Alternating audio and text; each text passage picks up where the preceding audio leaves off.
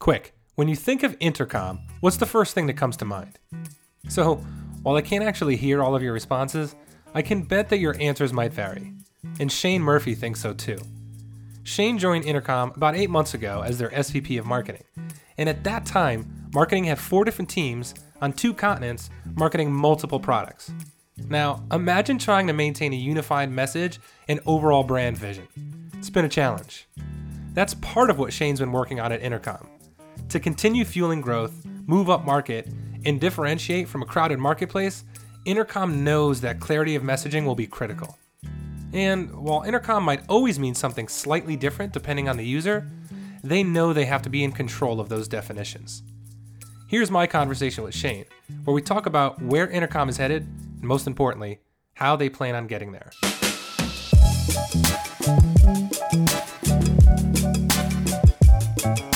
This is Ground Up. It's a podcast about growth, except without all the numbers. Here, we tell the stories of everything behind the numbers, the ideas, the habits, the discipline, and also the personal and professional growth of some of the smartest marketers and business owners that we know. I'm John Bonini, and I'm your host. So AdRoll was an interesting career pivot for me. I had worked for most of my career in consumer marketing, in predominantly in the telecom space, and then for a bit in online gaming. And so, when AdRoll came knocking, it was just an interesting. In Dublin, there's so many tech companies, and it's very. I wanted to dip my toe in and see what B2B was like and B2B tech. So decided to try it, and I would say I did a year in Dublin with AdRoll, running European marketing, which probably at the time I thought I'd made a really bad career decision. I'd gone from managing sort of 45 people in my role before AdRoll, 30 million euro budget for a major European brand, and then I was managing sort of 2 or 3 people. I thought I was going into build, and I thought this is my opportunity to build a team from scratch the way that I would want. But the reality of it is that if the kind of regional marketing teams like European marketing, they are very much a field marketing team. And I was very naive into what I was actually getting into. Right. But, luckily I kind of had a choice. I either would say, made a mistake and jump out of it pretty quickly. The door was always open in my last company before AdRoll, Paddy Power. And so I could either do that or sort of stick around, wait until I felt that I had actually proven myself a bit, and then have a proper conversation with AdRoll about what I actually wanted to do. I think a lot of the time, I've dealt with this certainly recently.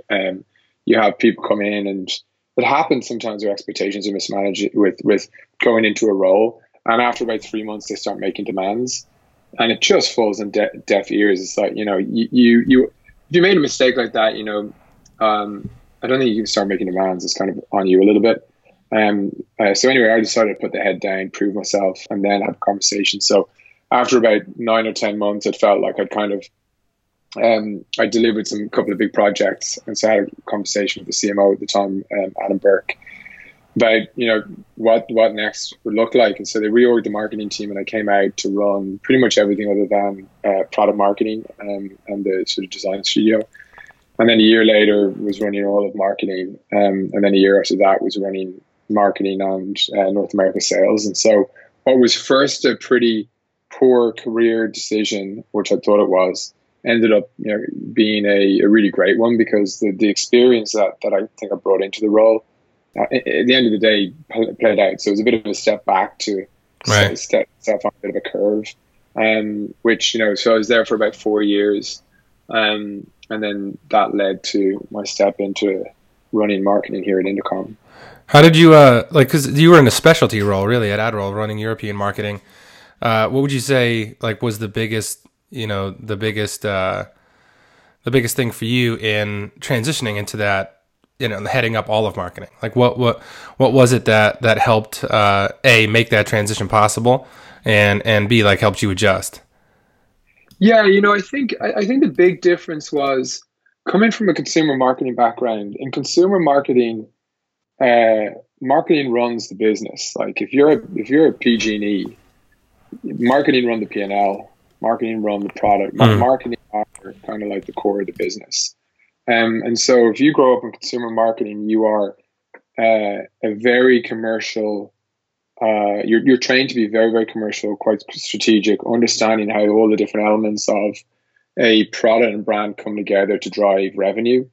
And so I think I had the advantage of growing up doing that. And then, yes, I did about a year in more of a specialty field marketing role at AdRoll, but that was more the exception than what I was doing in most of my career. So, right. After the year doing the specialty field marketing, which frankly, I'm actually not even, I wouldn't hire myself as a head of field marketing. Right? So I would go and find an expert head of field marketing, which we're actually looking for at Intercom, if anyone out there knows anything good. And so, I think the year in Dublin was great. Selfishly, it was great because it actually gave me about a year to learn B2B marketing with some sort of training wheels on, right? I think had I jumped from the consumer marketing world straight into running marketing at a B2B company, I would have really, really struggled. Just because, fundamentally marketing is all the same, but the sales partnership is exceptionally different, right? It's just not something you consider in consumer in the same way. The definitions around, understanding the pain of lead routing, understanding attribution in a B2B world, all these things are really different. And so in a lot of ways, I was very, very lucky to have that year in the, as you call it, specialty role.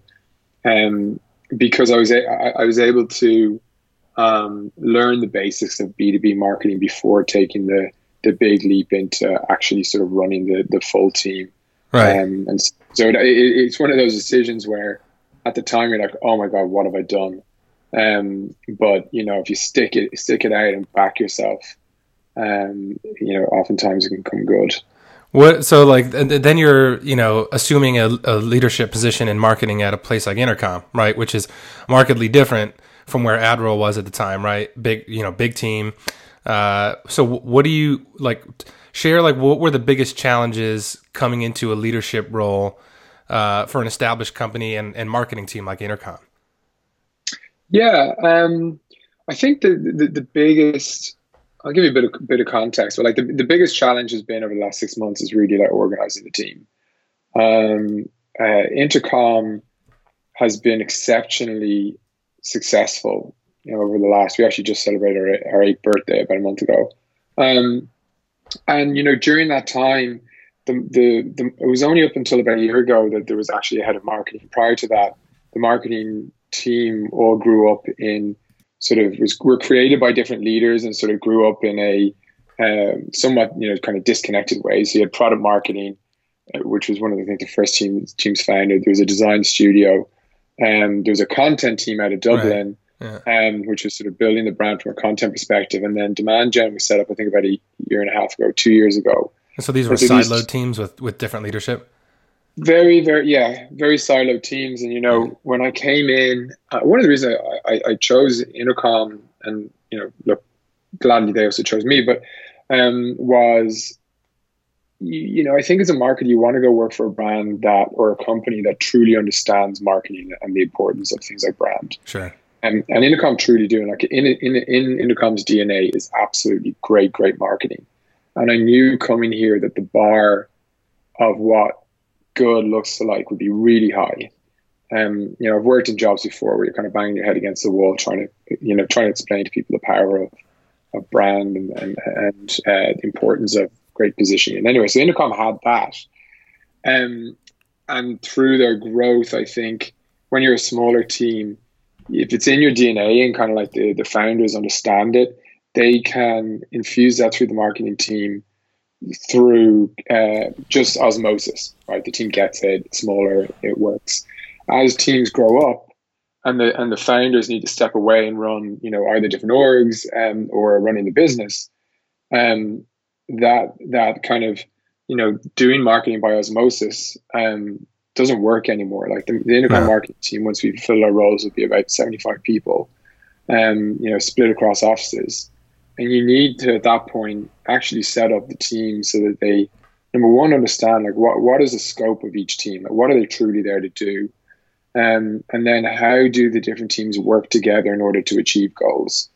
And so some of the work that we've been doing as a team recently, well, number one, we actually hired a head of marketing planning and project management whose job it is to work with me on like, how do we actually ship marketing? Like, how do we actually do this, right? So I would say that if you're building a marketing team, that having somebody solely focused on that is critical.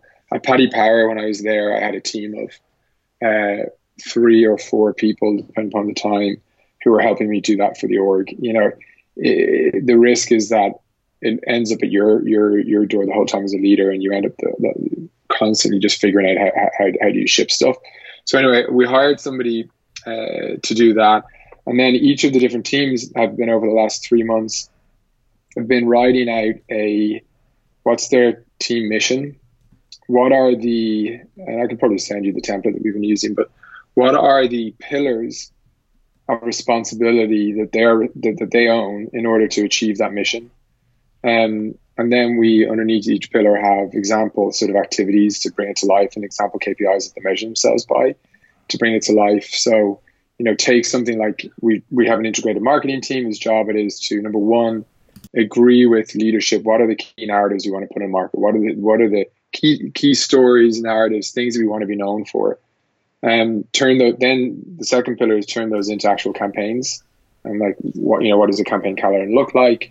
Get the briefs right, and work with the teams in order to build out the plans. And then the third pillar would be actually like project management of the campaigns in an integrated way, making sure that the creative brings the briefs to life, making sure that all of the different channels are all stitched together to tell one story. And so taking something like integrated marketing, they've got a mission, they've got those 3 pillars, and then underneath they've got like example activities and goals for H2 that they're working on. And we just did. Sounds like a good way to align everything around like a common vision, right? Rather than you could align around several things, right? You can align around specific metrics, improving specific metrics. You can align around, it sounds like, the mission and vision of the company too, and tying everything together. But it sounds like this approach is a good way to make sure every team is kind of working toward furthering the mission and vision of the company, but in a way that's easily measurable.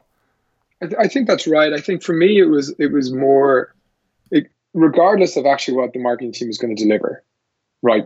Visions and strategies and things do change. Like a mission shouldn't change, right? Right. Your vision should maybe change every sort of 3 to 5 years, and then your strategy could change every couple of years, right? Sure. Yeah. My issue with I think the challenge we had as a marketing team was that, if you just said to us, hey, we need to go and achieve X, we need to be known as the messenger company. We did not have a clear process for how we would do that as a team. And so with doing this in terms of the specific activities and like exactly what levers you'd even pull to where to start. Yeah. So who in the team, for example, is going to write the brief? Is it product marketing? Sure. Is it integrated marketing? Is it a team of people? Who actually owns the budget to do a campaign like that? Is it the individual channel owners? So does like the person running paid search have a budget? Does field marketing have a paid budget? Or actually does the campaign owner have the budget? Then a media plan is pulled together and they sign it off and say, yes, that's the appropriate media plan for this campaign. And when you're dealing with a team, as I said, sort of like 75 people, you need to like be much more clear about that than when it's a smaller team of you all just in it together and you kind of understand it. You know who's doing what, and if there are gray areas, it doesn't really matter because you're a small team and you can. Yeah, the handoffs are much easier. Yeah. Yeah. And so, for me doing this, and we, a couple of weeks ago, we did a readout of each team presented their sort of mission, pillars, activity. And the key, the great thing that happened in that, it was like, oh, wait a second. I thought I was supposed to be doing that. There's overlap there. How are we going to do this? And so we took away a bunch of areas to follow up on to like map out and how exactly do we work. So sales enablement is a classic example where we have a content marketing team whose skill is in creating great content and great stories, which actually a sales team needs, right? And then you've got a product marketing team who typically are responsible for sales enablement. So how do those two teams work together in order to actually enable the sales team to appropriately sell? And how do we work with actually the sales enablement team within the sales function? And you have to, like, I think once you get to a certain scale, lock those things down. Otherwise, either multiple people are running after the same ball, and they're going to knock into each other, or nobody is because they think everyone else is. And so, really getting clear on that stuff is just so critical. And I think we've taken really big steps forward in doing that, just kind of organizationally over the last month or so. So is each team's mission the same? It aligns with the company's overall mission? The company will have a mission, then the marketing team will have a mission that cascades from that, and then each individual team will have their own mission, which articulates their role that they play within that overarching mission. So take integrated marketing. I don't know the exact words off the top of my head, but the integrated marketing team's job is to define the narratives you want to put into the market and organize integrated marketing campaigns that we execute in market, which is specifically for the integrated marketing team. That's the marketing team's overall mission, wouldn't be that. And then what would be the pillars in that situation? So for integrated marketing, they have three pillars. One is actually defining what the narratives are that we want to put into market. What are the stories that we want to tell as a marketing team? The second pillar would be to turn those into marketing campaigns. So next step might be for them to write up the briefs, make sure that the strategy is clear for the campaigns, form mini working teams around the campaigns.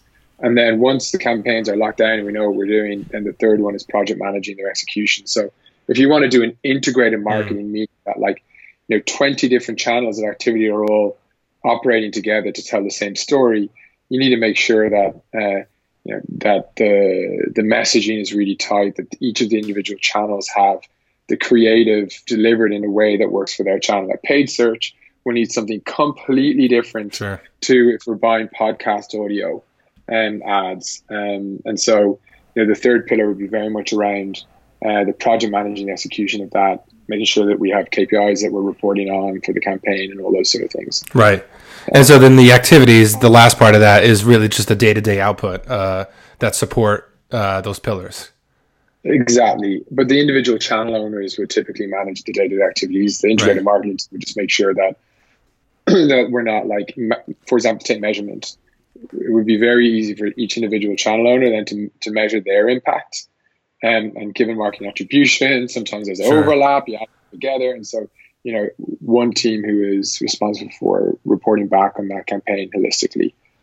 So how is this structure, how is that rollout, that structure going? Because that kind of stuff that could take a year, right? To roll out and get everybody bought in and following the process. How is that all going? What kind of progress has the company made? Yeah, so I think my first 3 months is very much about just getting my head around things. Yeah. Listening, trying to figure things out. The last 3 months have been about, okay, let's define what the team structure should be. And actually at the same time, back to your part around your mention about us all being aligned to go after a certain sort of strategy and vision. As a company, we've also been working that, side by side with me organizing the marketing team, which is like truly what's our strategy, really what's our message in market. So these two things have been working in parallel. We've made massive progress in the first 6 months. So we're actually now within the marketing team around organizing the marketing team. We have the team organized. We have exactly what the roles you need to hire for. We have all the missions, the pillars all locked down. So the second 3 months was about that, and we have that locked down now. Over the next 3 months, it will be about turning that into action. So we do need to hire, right? So I think we've got about 20 roles open in the team to go and actually build what we've designed. And then it's also about now saying, let's put some marketing through this machine, right? Let's go deliver a campaign. And so we're starting to work on that now. So I think it can take up to a year. I think the thing that I've been most impressed about at Intercom is a lot of the times you come into companies and you have these things that you need to do and to drive change. And there's a lot of resistance. It's like, well, wait a second, we're really successful. So surely we can keep doing the thing that we were doing. That would absolutely, at Intercom, there is a understanding that to continue with like the record breaking growth that we've had, that we can keep doing things the same way. And so like, even the marketing team have been begging for this themselves. The first thing that everyone told me is that we all work in silos. We need to fix this. Mm-hmm. And so if you have that, you can drive change much more quickly. And so, yeah, we've been able to, I'd say within the first 6 months, as I said, get pretty locked down on what we're trying to do. And now H2 is all about actually starting to execute against it. What would you say, as you work toward putting initiatives into this marketing engine and the process that you're building, what would you say is the most challenging or ambitious goal that the marketing team as a whole faces, over the next 6 to 12 months? Yeah, I think the biggest challenge is like our clarity of message. Intercom has, when a company founds, generally speaking, they have one target market they're going after, and they have one product. Mm-hmm. There is a direct relationship between those two things. They have one story as a result, and that story all lines up. As a company grows and they have multiple products that you can now, form into different solutions, and they've got different target markets, whether they be geographically, they could be industries, they could be, jobs to be done, which Intercom are a big sort of believer in. You can use Intercom to acquire, or you can use Intercom to help support. Suddenly, right, so you've got multiple products, solutions, different target markets.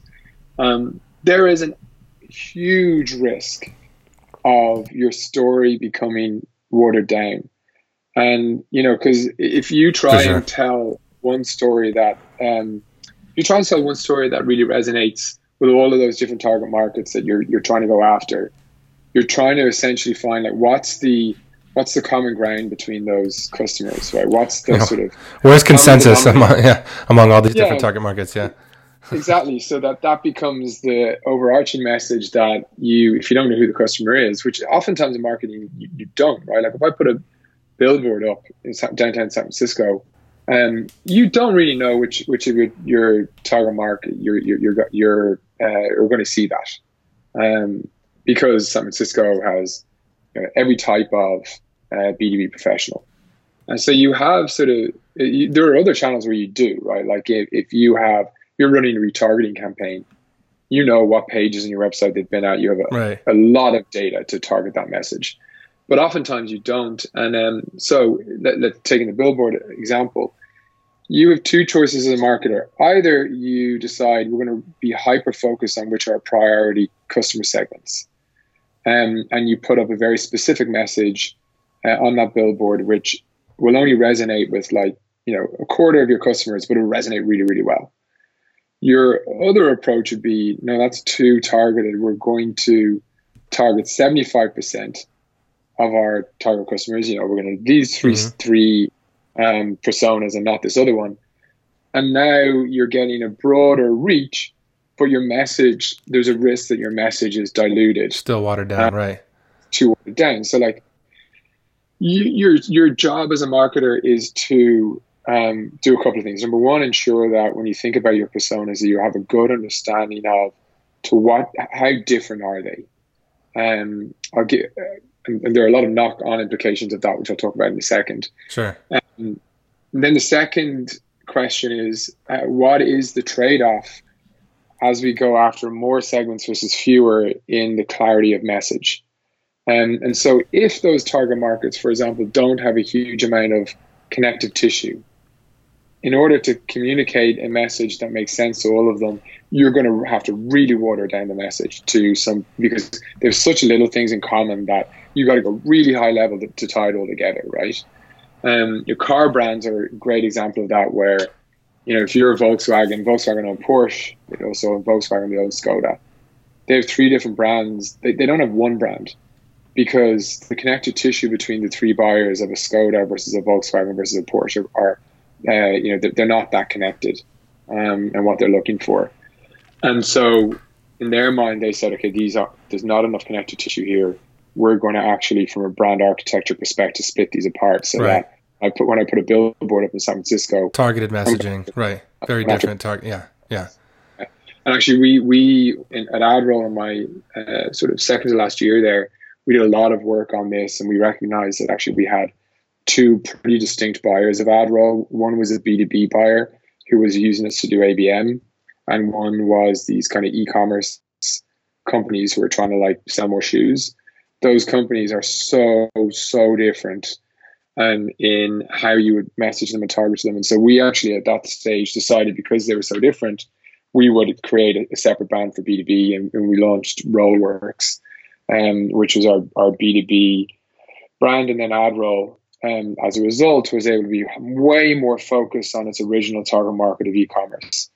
And so, you can solve it somewhat in your brand architecture. The other way that you can solve it is that you actually find a part of your value proposition that is connective tissue between the buyers. And so bringing it back to Intercom, for example, we have two, at a really high level, we actually have more than this, but at a really high level, there are two types of ways people would buy us.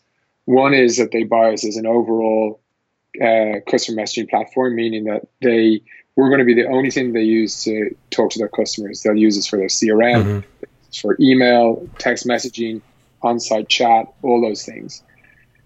Other buyers who are more upmarket have their own CRM, they have their own email tool. Maybe they're using Marketo, and they want to buy Intercom as a best-in-class messenger. They want to use our live chat and our bots on their site. Those are two pretty different value propositions, right? Like if you come to our homepage, how do you tell both those stories? They're so different. And the reality is, when we did a lot of research, we recognized that even the people who are buying us as their all-in-one messaging platform originally come to us because of the strength of the messenger. They want to talk to their customers, and they want to give real-time support. And so what we've recognized is that actually there's actually a lot more connective tissue between the buyers than we had originally thought, which now gives us much more confidence that actually we don't need to do anything drastic, like create different sub-brands and all that sort of stuff. There's a lot of connective tissue between these customers around wanting the best messenger in the world, right? Which we can provide. Right, and the team has made some changes, right, to the website and some product UI changes, I think, too, in the last 6 months. But the website even more recently, where I think what's the value prop now? Come for our chat, stay for everything else. Yeah. So that was done mid.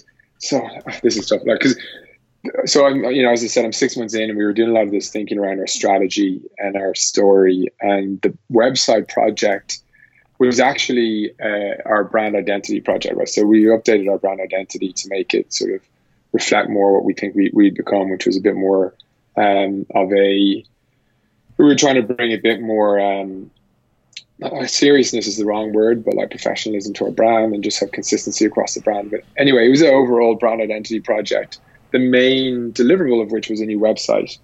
And so really the project was about updating the look and feel of the website and not the positioning and story. Right, okay. Having said that, there was an opportunity, and I was like, okay, our headline in the last one was like so vague. It was like a new way to grow and sort of grow your business or something like that. Could be any SaaS product, literally any SaaS product. Could be anything, but it did test well apparently in the past. And so, this was one of those decisions where it was, I don't want to say it was knee jerk, it was like, we need to have something that's a bit more like clear. And for me, the insight that we were trying to get across in that is that, people think of us as live chat. We actually do a lot more than that. And so when they come to the website, at least let them tell them you're in the right place. You've come for a chat. You're in the right place. Don't run away. But hey, there's way more. And so go digging to find out the more. Right. And I actually, our copywriter Chelsea did a great job of coming up with that. Best practice would suggest that that's not a great headline because it makes you the hero, right? It's like your Intercom in that headline is a hero. It's got come for our chat instead for our anything else. And kind of, best practices that you want to make the customer the hero, like which, to be fair, to grow, a new way to grow your business talks about growing your business. You're a bit more of the hero, but anyway. It's a bit of a tangent. So yeah, the update of our story has been sort of happening in parallel to that. and the change of the headline was a little bit of a teaser into the story that we do want to tell, which is all around sort of leading with the messenger, and then when you buy us as a messenger, then we reveal all the other power of Intercom. It's kind of like the messenger is our Trojan horse, not dissimilar to like McDonald's. Their Trojan horse for a long time was the Big Mac, right? You buy a Big Mac, you go in, but then you buy a Coke, you buy the fries, you buy the experience and everything. Right. Yeah, that makes sense. It also shows you too, like you said, the previous headline tested well. How important do you think that is, especially when you're trying to, like go through this brand identity exercise? Sometimes I think going back to that, trying to have a message that appeals to the most amount of people. Testing kind of leaves you vulnerable to that kind of thing too, right? I mean, you're getting a signal from a lot of people saying that this is a good headline, and I feel like what happens in a lot of those cases is you end up with a watered down headline or one that's more generic about help, the new way to grow. Sometimes the best ones are just let's try this and run with it, like maybe similar to the one you have now. Yeah, I think so. I think there are two parts to this. Number one, testing is only as good as your hypothesis, right? Like, I could test two really shite headlines and one of them would win, right? So absolutely there's a skill in the marketer using their talents and their craft to figure out what are the two headlines that they want to put against each other. And so I'll give a good example. I remember when I was working at Paddy Power, created a conversion rate optimization team. They presented their sort of first 6 months of tests that they ran, and they proudly said that 10 out of 10 tests that they ran, their hypothesis won. So B, the thing that they were testing, won. And they were really proud of this. And my view on it was like, you clearly have been testing against something, a terrible A, right? Like, that this is better. You've actually, arguably, you've kind of just wasted 6 months. Just back to your point, I think when we were setting up the podcast, like backslapping, right? It's like, they were testing versus a website that was not well designed. And so, right, of course, the thing they're testing is going to win. So I think there's a bit of, you need to be careful not to, you just need to use your skill as a marketer to make sure that the things you're testing are the right things. It's a hard skill because I think there's not enough thought put into the statistical significance. And I think in most cases, it's marketers trying to validate their own idea. So if there's a 1% lift, like this is what we're going with, even if it's over the control. So I think there's a lot of biases in A/B testing, and there's just not enough thought put into the significance of what kind of change are we looking at? Is it 2%? Is it 15%? I think that's right, and I go a step further, which is so like my first lesson on it was very much around making sure that you're using your craft to figure out what are the things you should test. Well, to your point, once you are testing the measurement, I've seen so many people it's like, oh, the click-through rate went up. Okay, like that's meaningless, completely meaningless. It's like you need to be able to test these all the way through to revenue, and not like first month revenue, long-term revenue, to truly understand the impact. Which, to your point around statistical significance, one of the challenges I've had moving to B2B is that B2B has a lot lower volume, and to get to statistical significance takes longer. Now, we still do it at Intercom. We do run our tests in a statistically significant way, and do go down to LTV uplift. How long does that typically take? I mean, it's going to be different depending on where the test is, if it's in the app versus the marketing website. But if it's on the marketing website, how long does that typically take to get to significance? It kind of depends. If it's a headline, we can get there in a couple of months. If it is because obviously the homepage gets the most amount of traffic. Sure, yeah. If it's something more like we're doing something in the pricing flow, where fewer people get in there, it would take longer. It could take 4 months, to get somewhere. Like the key thing in reducing the time that it takes is building a really, really good lifetime value projection model. Like theoretically, if your lifetime value is like 3 years, arguably it actually takes you 3 years plus the 4 months, right, to get to an answer. But most companies, if you've got a good data science team, within 30 days, they're going to they can project the lifetime value, pretty well.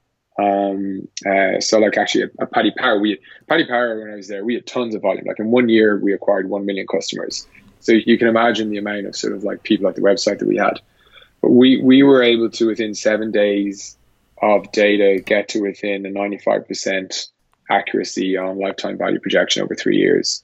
And so I think, if you're going to go do this, number one, do not use vanity metrics like click-through rates. Got to do it based on lifetime value uplift. And then I would also say that you need to analyze it and make sure that the lifetime value uplift is coming from the market segments that you're leaning in on. So it could be very easy for Intercom to drive short-term uplift in revenue from, for example, very, very small startups, which is our kind of like our heritage. But given that, the company's strategy is to move into the mid-market, that might be, even though it's an uplift in short-term revenue, wrong for our long-term strategy. And so you still need to use the judgment. Like I always use the example of, if BBC just optimized for short-term uplift, quickly they'd become BuzzFeed. And they would have, and that would be fine. They'd have a great 6 months, right? They sell more ad revenue, right?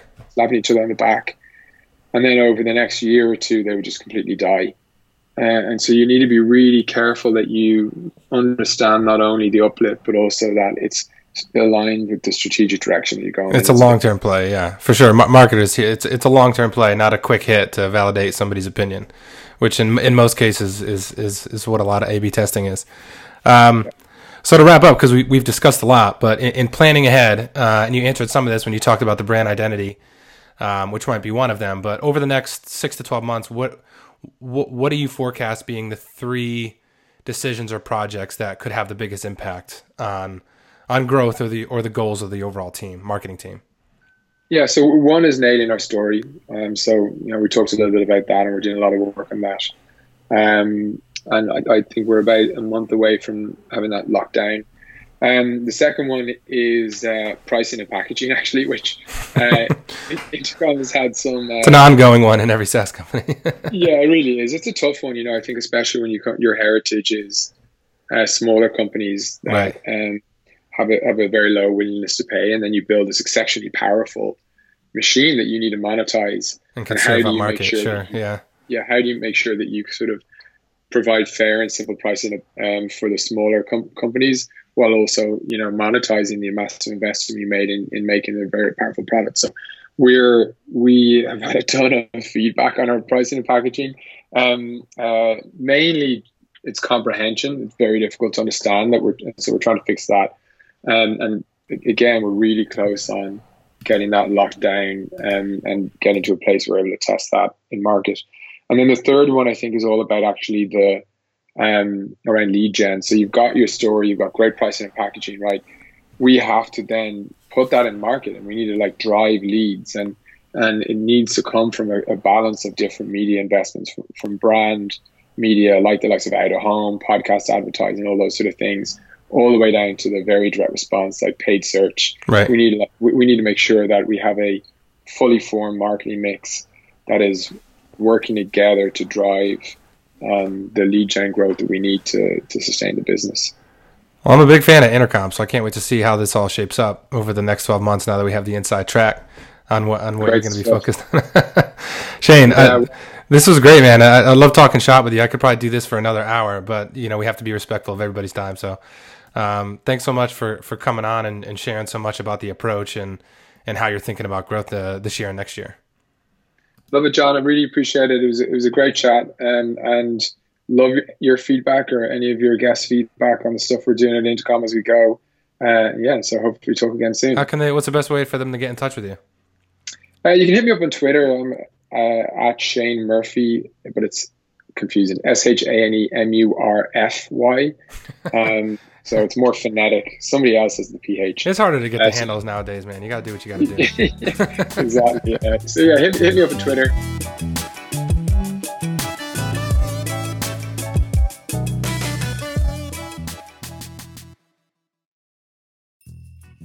Thanks so much for listening. If you found this episode valuable, check out our other episodes or subscribe to get new ones. If you want to support the show, we'd love for you to leave a review or share it with someone. And if you want a tool to help you track and improve your business performance, try DataBox, free at databox.com.